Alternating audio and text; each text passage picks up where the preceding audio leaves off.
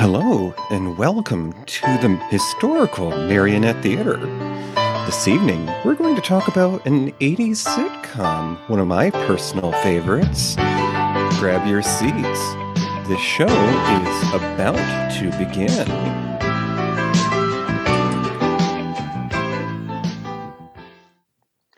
Well, hello. Hey. Hey, DJ. Oh, I hear you're doing that Kate and Allie tonight. You know, that old TV sitcom. Well, you know what? I should have been in that show. I should have been cast as Katie. You know why? Why is that, ma'am? Because she's the free spirit character, and I'm the free spirit around here. And I would have been of age. Well, a little bit older, but I could have done that role. Why didn't they cast? I could have done it. You got the spirits part right. She seems to think she should have been cast in everything we do. Gertie, why don't you head on down and do the intro, okay? Well, fine. All right. Nobody cares. All right, I'll go do the intro. Yeah. Well, she goes. Watch your step there.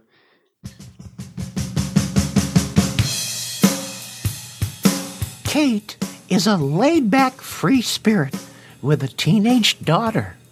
Allie is an upper-middle-class suburban housewife with 2 children. The 2 were once school friends whose paths drifted them apart. When divorce strikes, the 2 are reunited under one roof to see if the 2 can help each other make ends meet. Will the free spirit drive the housewife mad with her slobbishness? Will the housewife alienate her friend when she acts like a snob? Grab some change for the bus and some pepper spray. It's New York after all. It's time for Kate and Allie with Susan St. James and Jane Curtin.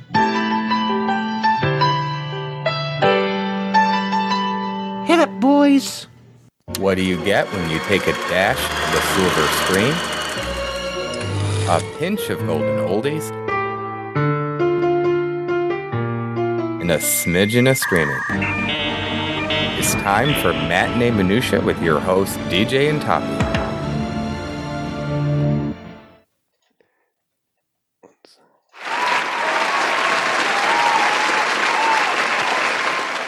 Well, goodness sakes, Toppy, how are you this very crisp evening? I'm good. Did you get a little snow over there, Deej?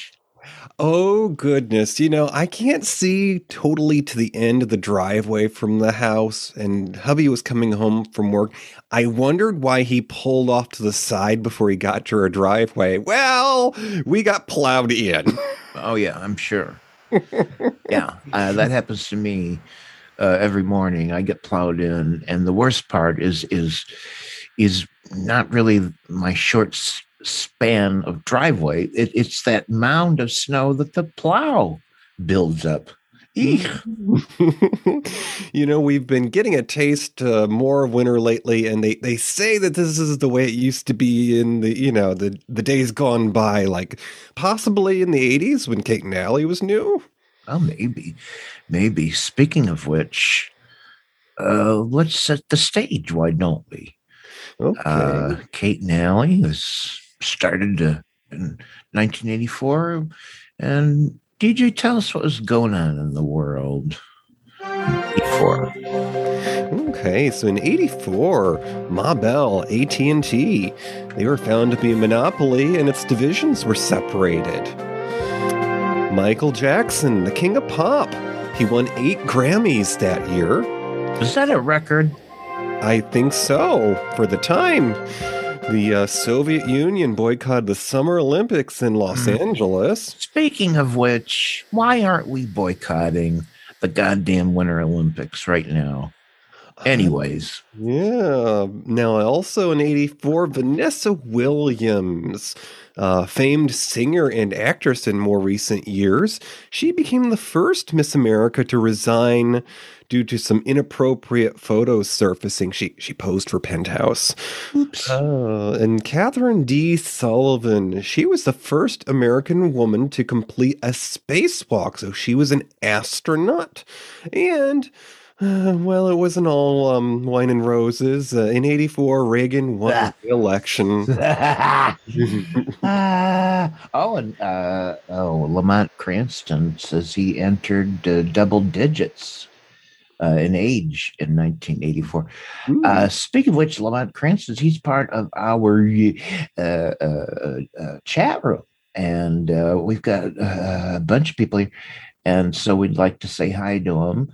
So hi to Tommy Hash Browns, hi to Maren Gertz, Lamont Cranston joining us for the first time. I know Lamont from being in the chat room of many a little shoes.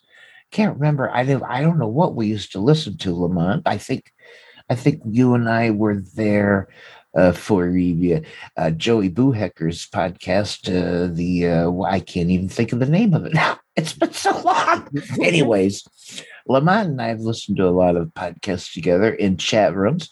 Hey, we got your hubby, Billy Starsage, and have all the way from Australia, RT Cruiser. And it looks like the ever mysterious Gronehaven is lurking out there, listening. Sometimes she can't get into the chat room, but she's listening, I'm pretty sure. And anyways, welcome, y'all. Always happy to have y'all here.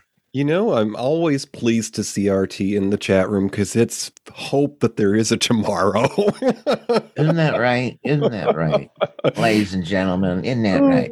So, Toppy, in '84, there are some folks that entered the world who, even today, we're still hearing their names. Who were some of those celebrities? Okay. Well, you may have heard of these people. No. Born in '84. Kate McKinnon, Saturday Night Live, don't you know? Mandy Moore. Well, she's an actress and singer, and she was in The Princess Diaries with Anne Hathaway. Also, America Ferrara. Is that really someone's first name, America? Yes. Okay, fine. She was an Ugly Betty. I mean, I think it's a she. Is it a she? It is. Okay. Also, Mark Zuckerberg, who's probably listening to us right now. Oh, God. Anyway, Facebook is taking a hit, isn't it? Ooh. Oh, my God. He was born in '84. That's disgusting. I know. How meta. Oh, my God. Also born in '84, Katy Perry. She's their singer pop artist. And, of course, the Black Widow in the Marvel Comics universe, Scarlett Johansson. So there you go. Okay. Tell us what was on TV competing with Kate and Allie, DJ. All righty. So when Kate and Allie was new on TV and back in '84, I think that my folks still had one of those cable boxes with the buttons and the lever on it. I remember them. I wasn't in charge of what was on TV then, so I can't be sure I saw it was brand new. I've heard some ads that suggest that it did get to see some reruns. Maybe we'll hear some of that in a bit. But Kate and Allie premiered on CBS, the Eyeball, on Monday, March 19th, 1984. And during its first season, it was CBS Mondays at 9 o'clock. Opposite that time slot over there on the ABC. In the fall, it was Monday Night Football. So, if you were a guy, you probably didn't watch Kate and Allie at the time. Well. Yeah. That first season, by the way, was only 6 episodes because it started as a mid-season replacement. They did that back in the day on networks. Hey, and speaking of our favorite thing, the minutia of Matinee Minutia, do you know what Kate and Allie was a mid-season replacement for? No, what was it? What did it replace? Replacement for After MASH.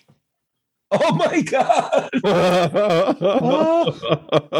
So, we moved up in the world. We got something a little better. Yeah. I think so.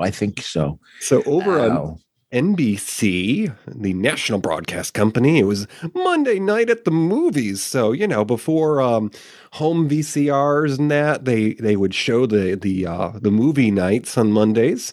Now, in season 3, which is in 86, Kate and Allie, they would move to Mondays at 8 o'clock. So they were getting a little earlier. Maybe some kiddos could have watched it before bed. That's probably a good choice to move it up. And then over on the ABC in the 8 o'clock time slot, season 3 was MacGyver. Oh my God. Never saw a single episode. Oh my. I have a few friends that loved that show. And then on NBC, by the time 86 rolled around, we were ready for another type of sitcom. Oh, no. It was the alien life form, the living puppet, if you will, Alf. Oh my God. I did not know Alf. His name, Alf, stood for alien life form. Oh, yes. I didn't know that. Now, here's the mystery to me, DJ. Okay. All right. Kate and Allie was on CBS. ABC had MacGyver. NBC had Alf. I didn't watch any of those shows. I don't know. Did I just not watch anything? I sure wasn't watching football. What the hell was I watching? I think you probably came home, took a nap, and then you woke up to watch Hill Street Blues. Okay, there you go. So the show remained there. Kate and Allie would stay on Mondays at 8 until its cancellation during the 6th season. And we'll get to that in a bit here. Because eventually Allie did remarry, and, Kate became the third wheel. Yes. Widely considered the worst jumping the shark moment ever. No, it's not. That doesn't count as jumping the shark. It just was a bad choice, and it ruined the show for everyone, I think. So before we get into the creative staff, Toppy, usually if we're discussing a movie, we've got a trailer, but I have a little bit of a collection here of a few short clips that were used to promote Kate and Allie when it was still on the air. So let's give a listen to that. When I think of what Kate goes through out there in the world every day, and I've heard it can be really rough out there, struggling with some pretty tough customers, haggling with clients, carving out travel plans for people who are not worth her little finger, people who do not appreciate one thing she does, just so that we can get by. The woman is amazing. She really is. Allie, hold it. This is embarrassing. Oh, but it's true. I didn't say it wasn't true. I said it was embarrassing. Friendship, that's what it's all about. Two divorced moms hoping to share one house. We'll have a great time, trust me. Oh, the last person that said that fathered my 2 children, then left me. Their kids are looking for the best. I don't think she's wearing anything. Give me my binoculars. But these ladies are shooting for the stars. I want to look like a movie star. I'd settle for looking like a movie usher. It's a motherload of comedy. For another fine mess you've gotten me into. On Kate and Allie. They're complete opposites. Eerie, isn't it? One's a little old-fashioned. Me? Don't be silly. The other's thoroughly modern. She must be fabulous. It's an unlikely attraction. Am I the only one in this house that think this idea is crazy? But it's a fairy tale friendship. Good night, Tinkerbell. Good night, Captain Hook. On Kate and Allie. All right. DJ, I think I could have gotten a job as a network announcer fella. Anyways, tonight on Kate and Allie. Those were some of the adverts that were run when the show actually started in syndication, because they like to have a few episodes in the can, as they say in the industry, and then they sell them to all the stations to show them in the afternoon, maybe when the kids got home from school. There you go. So, Choppy, tell us about the magician of the show, the executive producer. Yeah. His name was Bill Persky. And he was an American television director. He was a screenwriter. He was a producer. He did all that stuff. He was born in New York City. His father was an estate auctioneer. And fun fact, during the summers, young Bill worked as a lifeguard at a resort in the Catskill Mountains. He attended Syracuse University, which is just a hop, skip, and a jump from both of us, DJ, and where he studied advertising. And after school, he went to work for an advertising agency in New York City, where he took a job at WNEW Radio. And that's where he met a fellow by the name of Sam Denoff, who was a native of New York City. And the two of them began writing jokes for the DJs at WNEW. And that soon, they were quite successful at it, and everybody liked their jokes. That got them to thinking, why don't we write for TV? We're great. And so they decided to move to Los Angeles, and they got a job, for heaven's sakes, writing for the Steve Allen Show in the early 60s. Well, that led to another writing job, because they were pretty good on the Steve Allen Show, and for the Dick Van Dyke Show. Everybody knows that one. And actually, the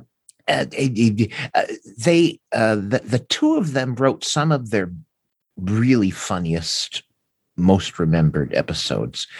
After that, they decided, hey, we're doing so great here. Why don't we create something all of our own? Well, guess what they created? In 1966, they created a little television show starring Marlo Thomas. Oh, my God. Does anybody in the chat room know what the show was? I do. Yeah, it was called That Girl. And just a little bit of fluff, really. And Marlo Thomas shined in it, of course, from 1966 to 71. And so they were the creators of that, and the producers and writer, and it was all there. It was their whole ball of wax. And finally, we get along to 1984. There were a lot of other stuff that happened, but Bill Persky became the executive producer of Kate and Allie, and he would also direct. Get this is a lot. It's kind of unusual.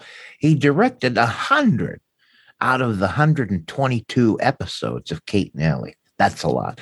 Lamont Preston, he guessed it in the chat room. He said, that girl. Yes, indeed. So that was the executive producer, and he was very instrumental in working with the two stars and figuring out how the show would go. And so, yeah, there we go. But there was an actual creator of the show. Tell us about her. Certainly. And just a quick aside, Mr. Bill Persky is a man of some virility there, because he's still living this day. He's 90, and he was recently in a reunion of the cast that was done during the pandemic. So go out there and cast look of for Kate and Allie? Yes. Really? I only have to look it up, but there's a very popular series of reunions that were done by a couple on on social media there, but it was all celebrities. Was this like a Zoom thing that they did during the plague that we're having? Yes, sir. Okay. So, but they did a reunion of all the cast, and it was on Zoom, and you could see it on YouTube. Oh, cool. Bill Persky. How old did you say he is? He's, I believe he's 90. God bless him. And he's on his third wife. Well, Maybe that's what's kept him young, huh? Maybe. Okay, so Kate and Allie was created by a writer named Sherry Coben. And she also made the web series Little Women, Big Cars. And she's a writer for was a writer in the 80s for Ryan's Hope. Of course, it all goes back to Star Trek. That's where Kate Mulgrew got her start. Oh, my God. Ryan's Hope was a daytime TV soap.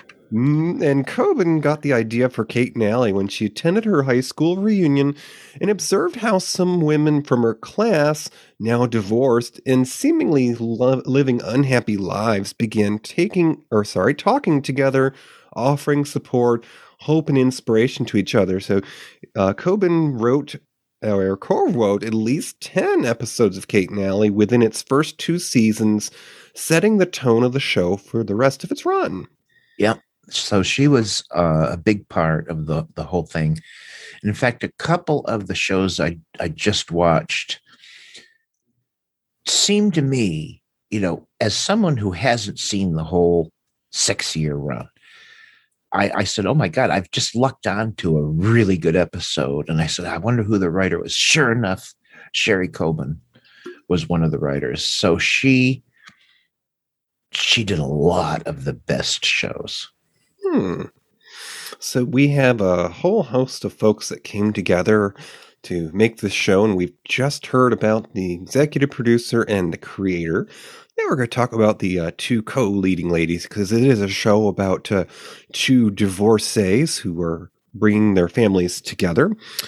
And I'll go ahead and start off the discussion here with Miss Susan St. James. Now, Yeah. she's someone that fans of television would recognize from a few years before. She was in The McMillan and Wife. Now, on Kate and Allie, she played Kate McCardle. And Susan St. James was born on the West Coast there, the Golden Coast, Los Angeles. She began acting in the mid to late 60s, so a little before Jane Curtin.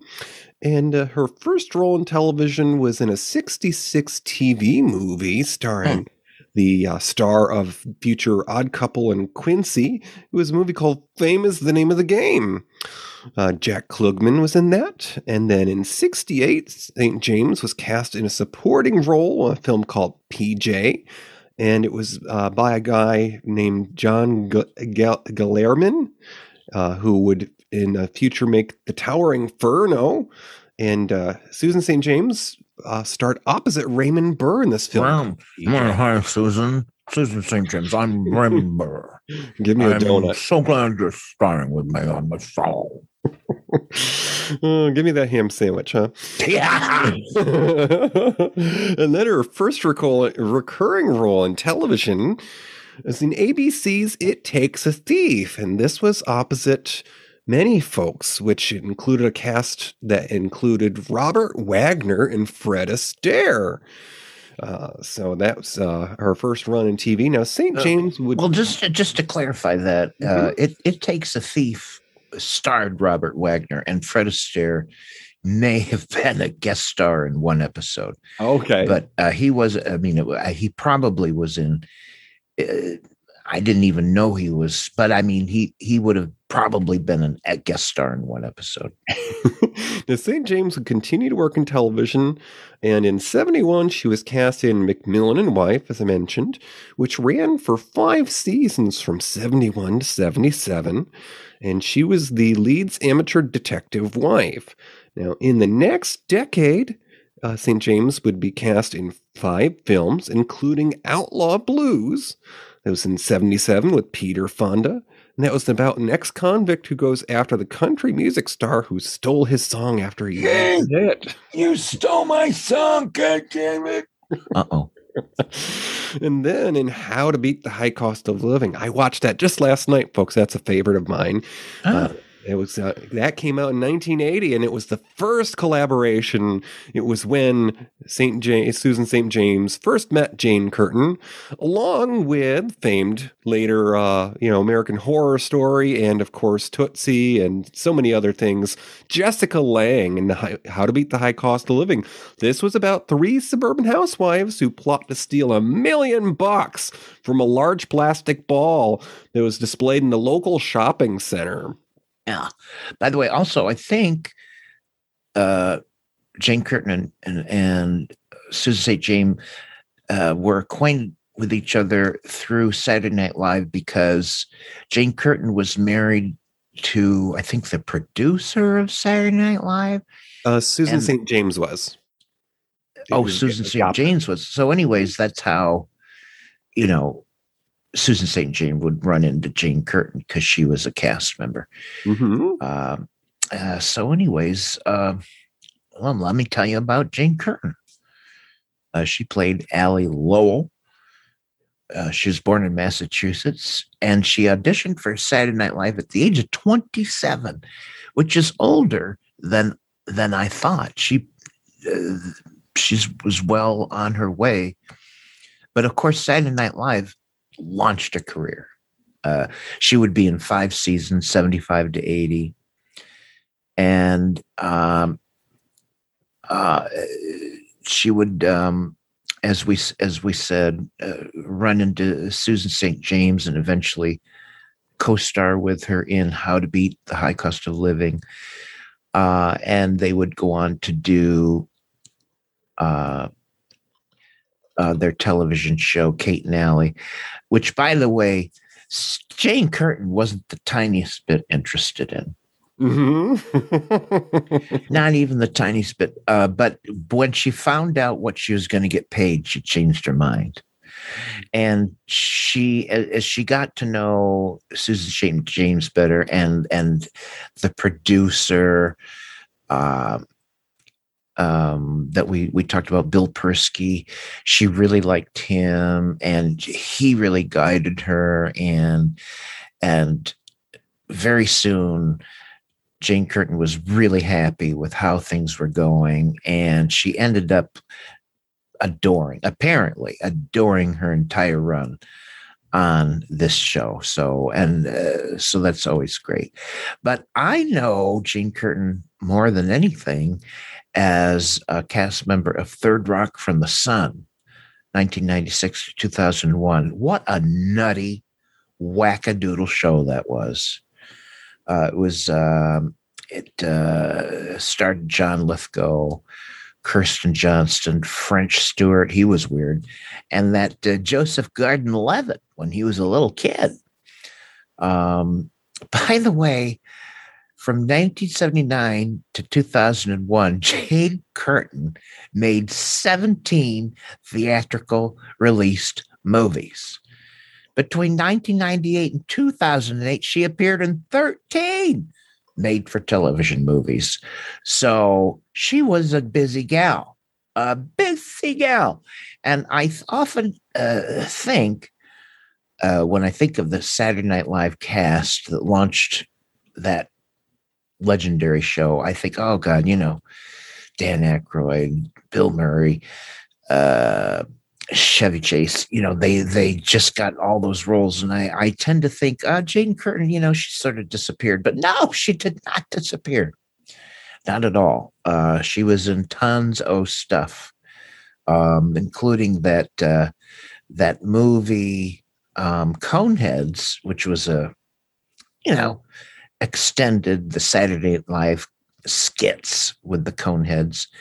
And by the way, apparently her appearance in that movie was one of the major reasons, I guess, why she got wound up in Third Rock from the Sun.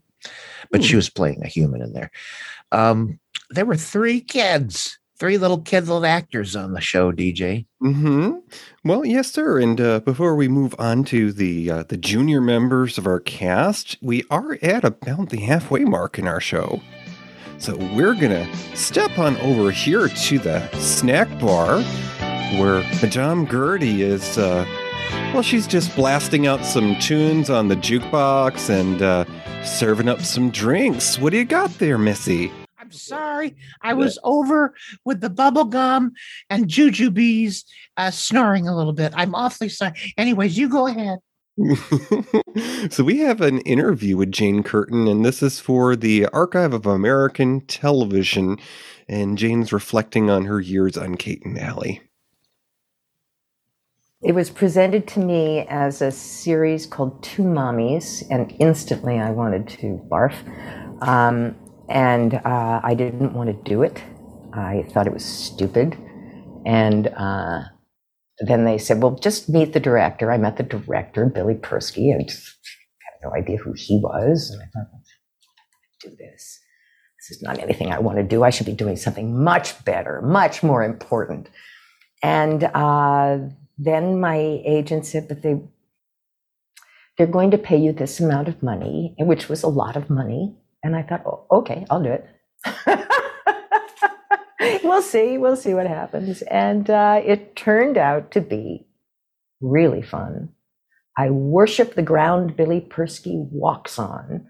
I think that man has done a tremendous amount for television. And if you haven't talked to him, you should. I have talked. Excellent. And I had the time of my life doing that show.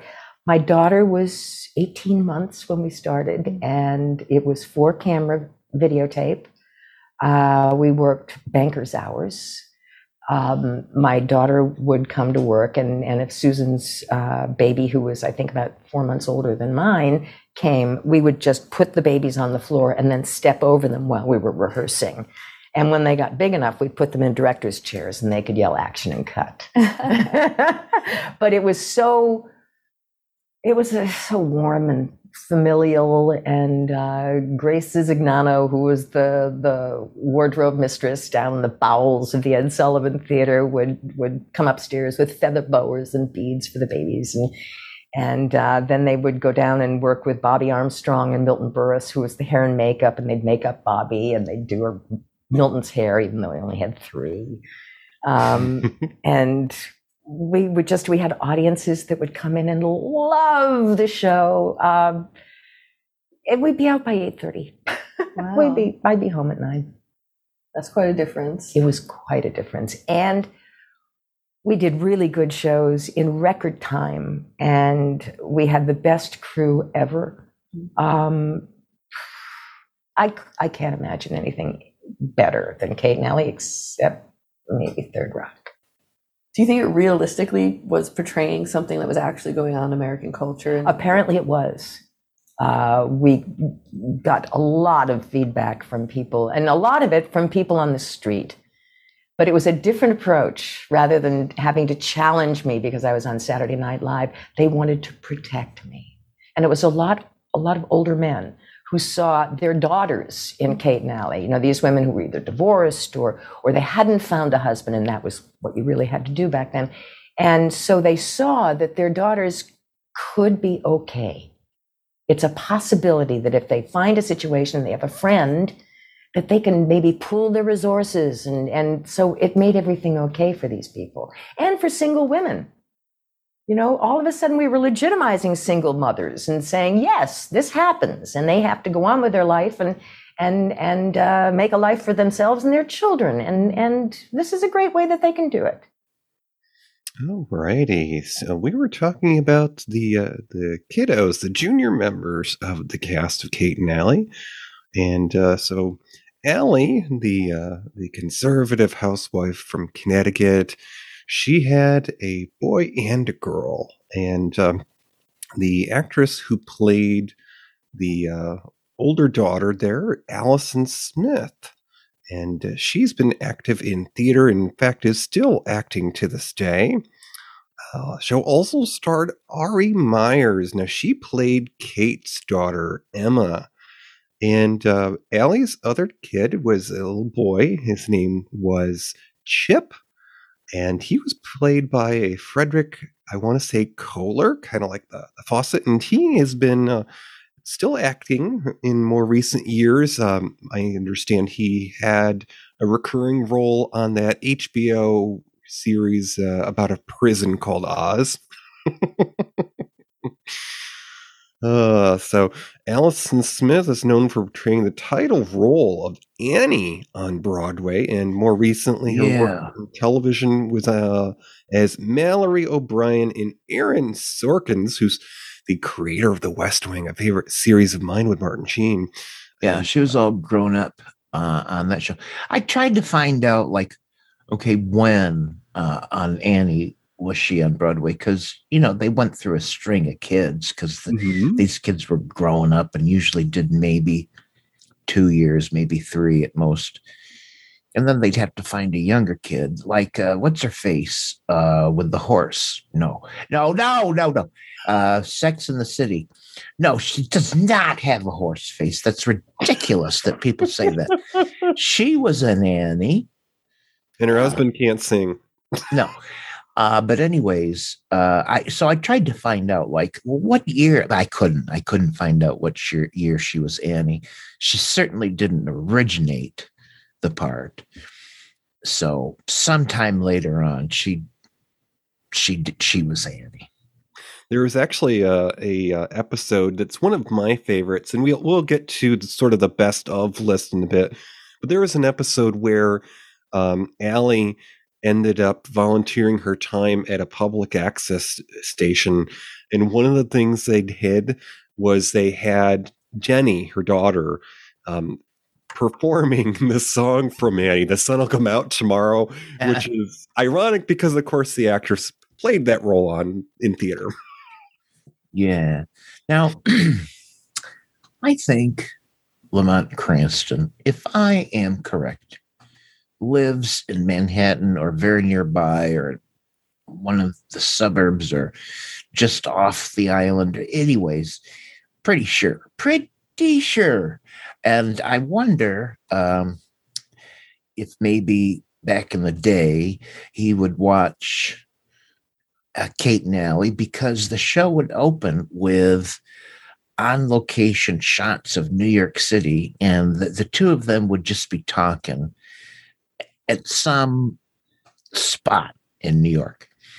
And I wonder, Lamont Cranston would watch it and say, "Oh, I know that place. I was there yesterday." Oh, he's in the Bronx. Okay. So that was one of the really unusual things about Kate and Allie. It was not produced in LA like every other show. It was produced and made and filmed in the Ed Sullivan Theater, of all places, in New York City. And one of the reasons that came to be the way it was is first Susan St. James, who lived in Connecticut, just said, "I'll do that show, but I'm sure as hell not moving my family to LA. So if you want to do this show and you want me to be in it, I'm just not going to do it if I've got to go to LA." And then they got Jane Curtin there, and she said, "I really like New York City. I don't want to be in LA either." And other people involved with the show. Anyway, somehow, some way, they just said, "We're going to do it in New York City," which was so unusual. Now, live TV, the whole thing started in New York City, for sure, but it migrated really and became a West Coast thing. But by 1984, not usual at all. It was very unusual for a show to be done in New York City. Yeah, and come to find out, Jane Curtin is actually originally from Massachusetts. So yeah, the early days of her career kept her on the East Coast, at least. Mm-hmm. Lamont Cranston says Manhattan was still pretty scary in 1984. And he thinks, "I'm sure those outdoor scenes were filmed very quickly, and then they left," which is probably true. I have a brief moment I could talk about with New York City. I grew up in cow country, and of course, my folks raised all their children to be afraid of the city because, as soon as you get to the city, someone's going to try to mug you. And when I got to the city, which was before 9/11, thankfully, because I understand things have changed, people didn't so much as want to look at you so much as be close enough to touch you. So you didn't kind of have to worry about that. But I got to visit Greenwich Village.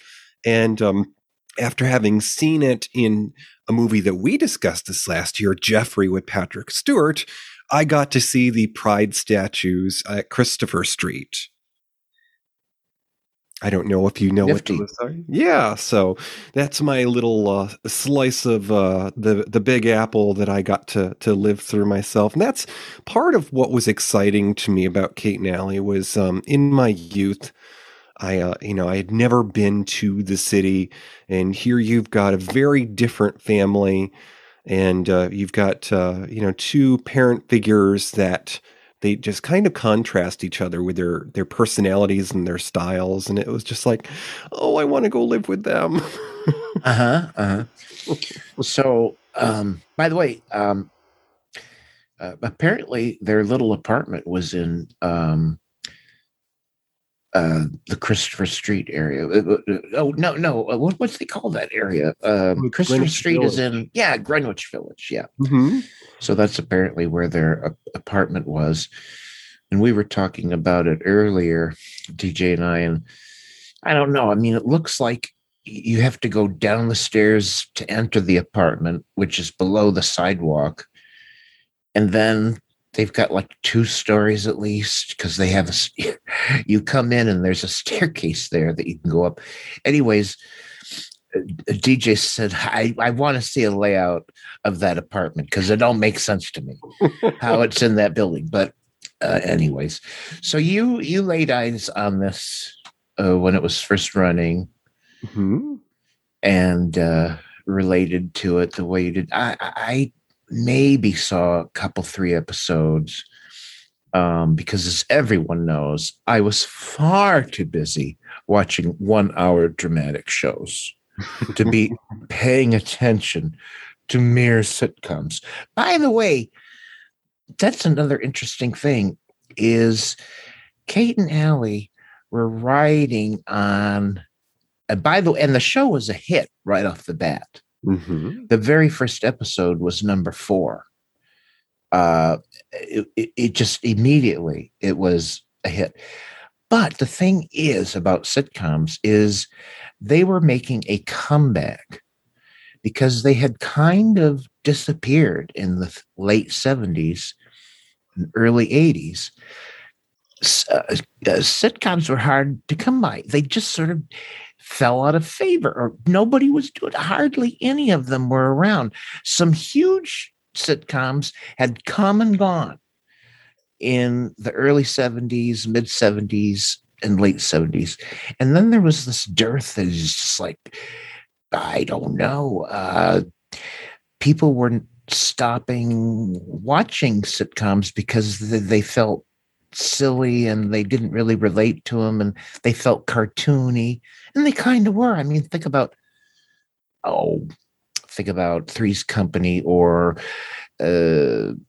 Happy Days. They were cartoony. They were. It was all about the guffaws and laughs. And then the Cosby Show came around, Mm-hmm. which was immensely successful. And it was a new era for sitcoms, but the sitcoms were different than the 70s sitcoms. They were relatable. They had characters that seemed more real, and they seemed to have actual problems, and they were flawed in ways that nobody on Happy Days was ever flawed. And it just ushered in a new era of sitcoms that just seemed more relevant to what audiences wanted to see. And Kate and Allie was one of those shows. And what did they show? Well, they showed an unconventional family that were doing okay for themselves. And they argued and they had problems, and people related. And suddenly, for example, I think when Kate and Allie wound up, here was like maybe the CBS, I think The Scarecrow and Mrs. King was the first hour at 8. Then there were 2 comedies, Kate and Allie and Something. And then after that, there was another hour shows. They were all hits. So people would come to CBS and they'd stay all the way through the night to watch all of these shows. And that happened over on NBC on Cosby Night, which was Thursday night. That's when Cheers hit it big. That's when the Court show.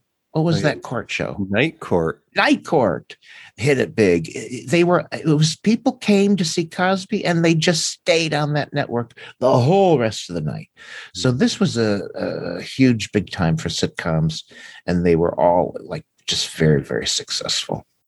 And as a kid, I remember watching this show And even then, I picked up on some of the messages that were in those episodes. Like, they had an episode about teenage sexuality.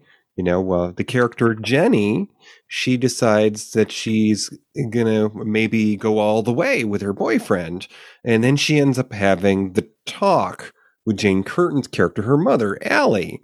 And there's even an episode where the young boy in the house, Chip, he befriends a special needs person. This guy, he brings home one day, and as a kid, you're expecting him to bring his school friends home to play in the house or whatever, and you'll see him in each episode or what have you. But one time, he brings home a grown man, and the characters are led to wonder if this man is a stranger, if he's dangerous, because Chip hides him in the basement when he first comes home, because the guy lost his house when his mother passed away. Mm-hmm.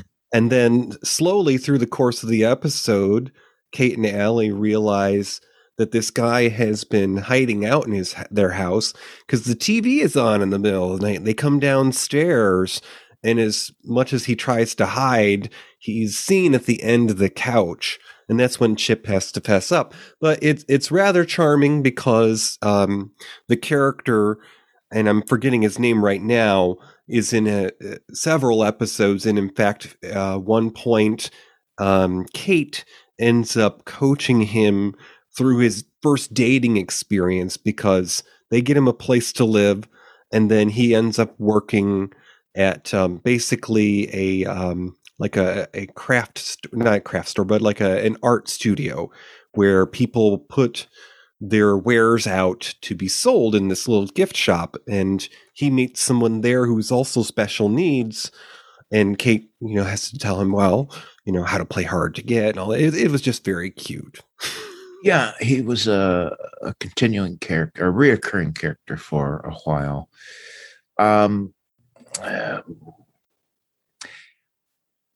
want to say the children, especially the kid that played Chip, I thought was extra special good because he had the timing and he just seemed like a natural, very appealing. And the two older girls were just fine. And the thing that really made the show, of course, was the relationship between Jane Curtin and Susan St. James' character, and they played very different types. So Susan St. James was kind of a wild gypsy, carefree, kind of daring. And then Jane Curtin played the much more conservative, kind of almost dowdy woman who, she wanted to cook and clean. And of course, the other thing that really made it was the writing. The writing was so good. It was so smart, the writing. And, you take the scenes with Kate and Allie, there was so much more to it than just the jokes. There was real story going on and real things happening. Do you have any favorite episodes that stand out in your mind?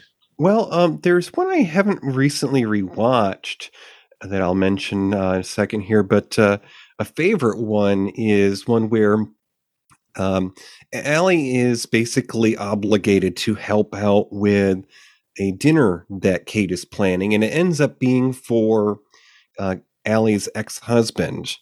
And so Allie cooks all this food, and Kate's going to take it to the house for her Allie's ex-husband, and they're making a little bit of money because they've both recently lost their jobs, and they're having to pay the bills. But through the calamity of events that happens there, Allie ends up at her ex-husband's house with his new wife, having to serve them because the person who was supposed to do the serving for the party called in sick.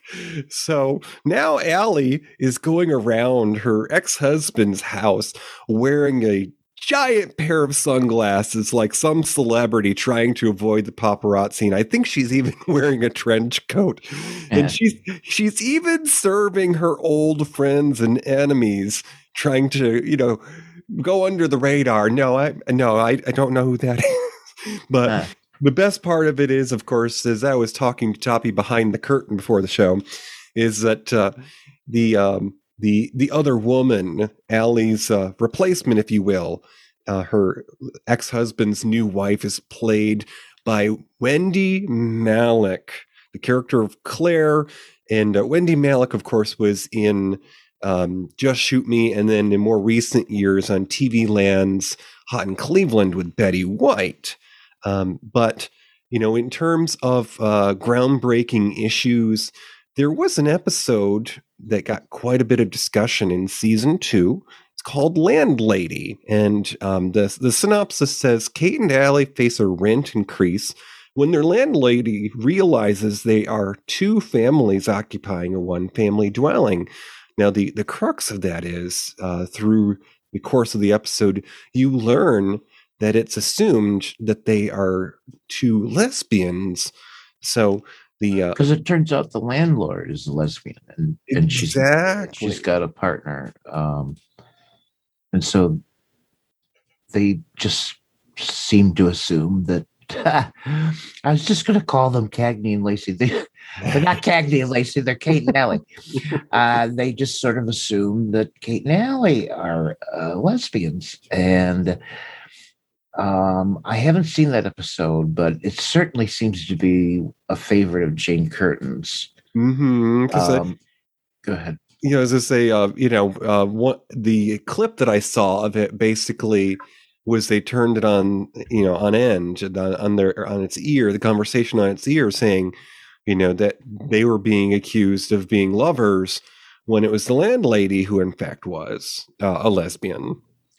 Well, that show may have been a response to, I don't know. I mean, this was all before the internet, but somehow there were rumors, or people seemed to think, or there was talk or whatever, that people seemed to think the characters of Kate and Allie were gay and that they were lovers, even though, like, hello, are you watching the damn show? And so CBS got a little uptight, and their sphincters just totally tightened up about this. They said, "Oh my God, we got to do something." And apparently, they had to end each episode with each of them going into their own separate bedrooms. Yeah. The thing is, I've seen the ending of quite a few episodes, and I've never seen that. So they must have gotten over it. Yeah, it might have been, for the next few episodes that season that they had to do that, because that certainly wasn't a thing towards the end of the run. Yeah. Yeah, so. Oh, I just want to say hi to Crone, and apparently she's retiring, and today was her last day at work. Well, congratulations, Crone. I hope that you're prepared for all the time that you'll have to yourself. And you've got something to look forward to. Yeah. As far as I'm concerned, never a better time to retire in the history of oh, Lordy. Lord. Anyways, I hope you're looking forward to it, Crone, and I'm sure you are. So, yeah, go ahead. Before we continue, Toppy, I mentioned a couple of my favorites. Did you have one or two that seemed to be, the ones that pleased you that you watched? Well, yeah, I could tell you the one that I just thought was so spot on, and the writing was so good, was season 2, the last episode of the season, episode 22.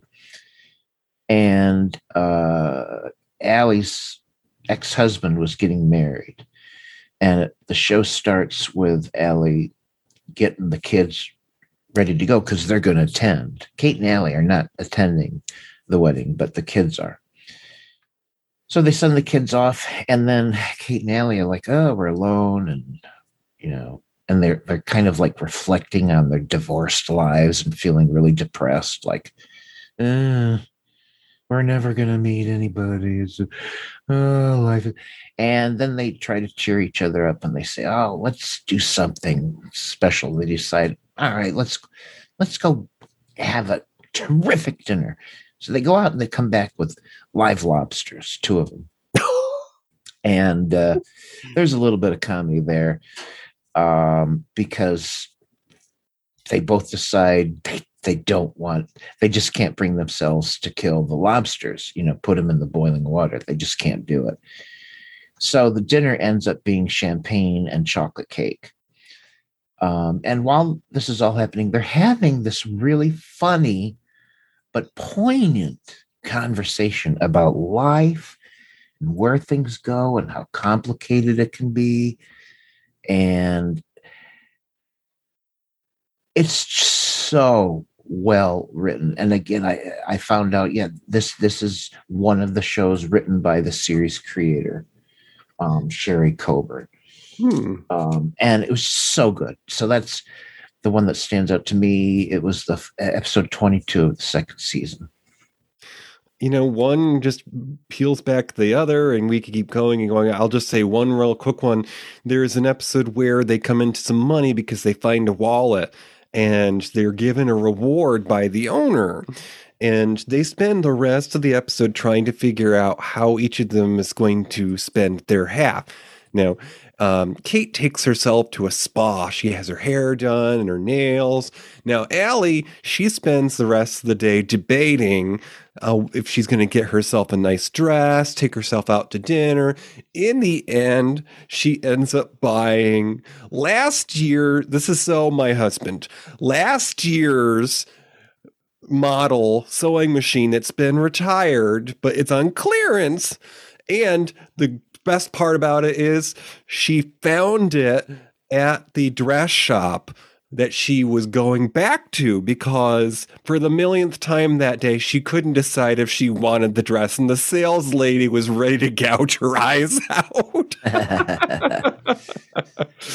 That's funny.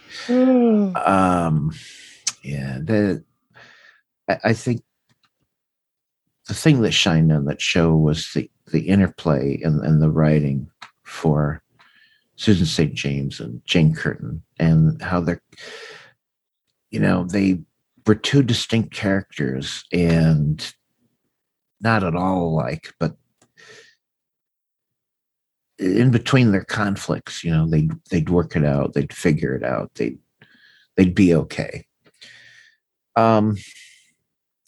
We're kind of reaching about the hour mark, DJ. I wonder what you came up with for another snack tray accompaniment to Kate and Allie. Another show that people, if they like Kate and Allie, they might like something else. Could you have a suggestion? Okay, so we've made our way out to the lobby here as we're getting towards the end of the hour. And as Toppy said, we're going to talk about something you might like if you like Kate and Allie. So this is a show that you might not be familiar with, or you might not have seen at all, because I'm a nod duck, okay? I like things people haven't heard of. So this is a British sitcom that in more recent years people have found through the power of streaming media. It debuted about a decade later in 92, and it's been brought back a couple of times. It's called Absolutely Fabulous. It's another buddy show. You've got 2 women, and Adina is a semi-successful urban professional and an absent, reluctant mother. Patsy is a middle-aged, obligation-free thrill seeker, so she's single. Together, the 2 are friends trying to navigate life, living vicariously through Eddie's opportunities as the manager of a public relations firm. So, Absolutely Fabulous stars 2 pillars of British comedy. We've got Jennifer Saunders, who's done voices in many things, including some of the Shrek films. And then notable actress Joanna Lumley, who had a career even prior to the 70s. In the 70s, she was on a wonderful sci-fi series called Sapphire and Steel. So I would recommend that if you like Kate and Allie, you might want to check out the many episodes and seasons of Absolutely Fabulous, which you could probably catch on something like Prime Video and Amazon. Mm-hmm. I certainly remember all the talk about that show way back in the day. A lot of people just simply call it Ab Fab. Mm-hmm. So my suggestion is from someone who was far too busy watching 1 hour dramatic shows. I had a hard time finding something else, but there was another sitcom that was running concurrently with Kate and Allie, and it was cool. Who's the Boss? And it was about another blended family.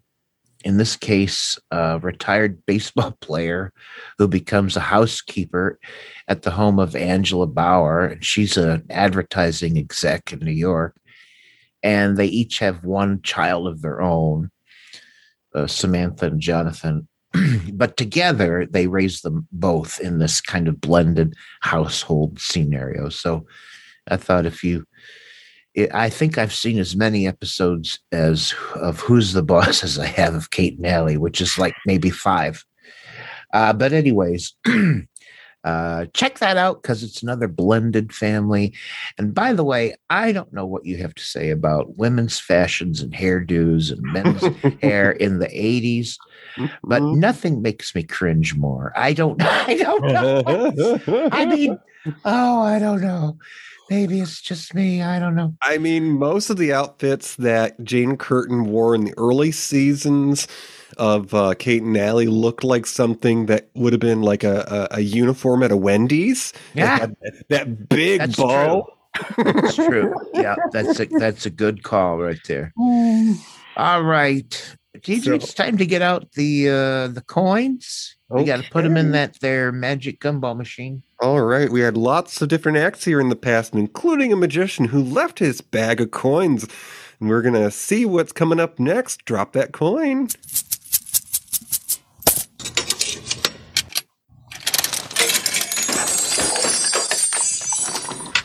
Ooh. Capsule. Read what's in that capsule, TJ. All right. Okay. Next time on Matinee Minutia, and that's going to be on Friday, February 18th, the third Friday of the month.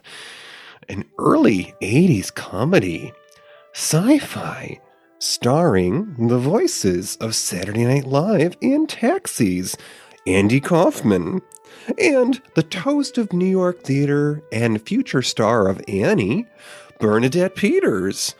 2 household robots run away and try to start a family in Heartbeeps next time on Matinee Minutia. Good Lord. Holy 1980s all over again. And there's a voice, Randy Quaid does a voice in it even. No. Well, listen, folks, there's time just enough to say hi again to the chat room. Billy Starsage, the ever mysterious Cronehaven, Lamont Cranston, thanks for joining us for the first time. Our old pal Maren Gertz, Archie Cruiser, Tommy Hashbrowns, all coming back. Thanks all for joining us. And folks, you guys listening to the podcast version, well, we do this live every first and third Friday at 9 p.m. Come and join us and be part of the fun. All right, sir. So I'm going to play us out here the way I've always pictured being on TV in the 80s, the theme to Kate and Allie. Thank you for listening to Matinee Minutia. Our show streams live on the first and third Friday of the month. Go to univazpods.net, click the tower for streaming audio, enter Discord for our chat room. You can find our show anywhere you listen to podcasts. find us on Twitter at Matinee Minutia. Join our Facebook group or visit our webpage at matineeminutia.com. Have an idea for a show? Or why not let us know how we're doing? Email us at matineeminutia@gmail.com.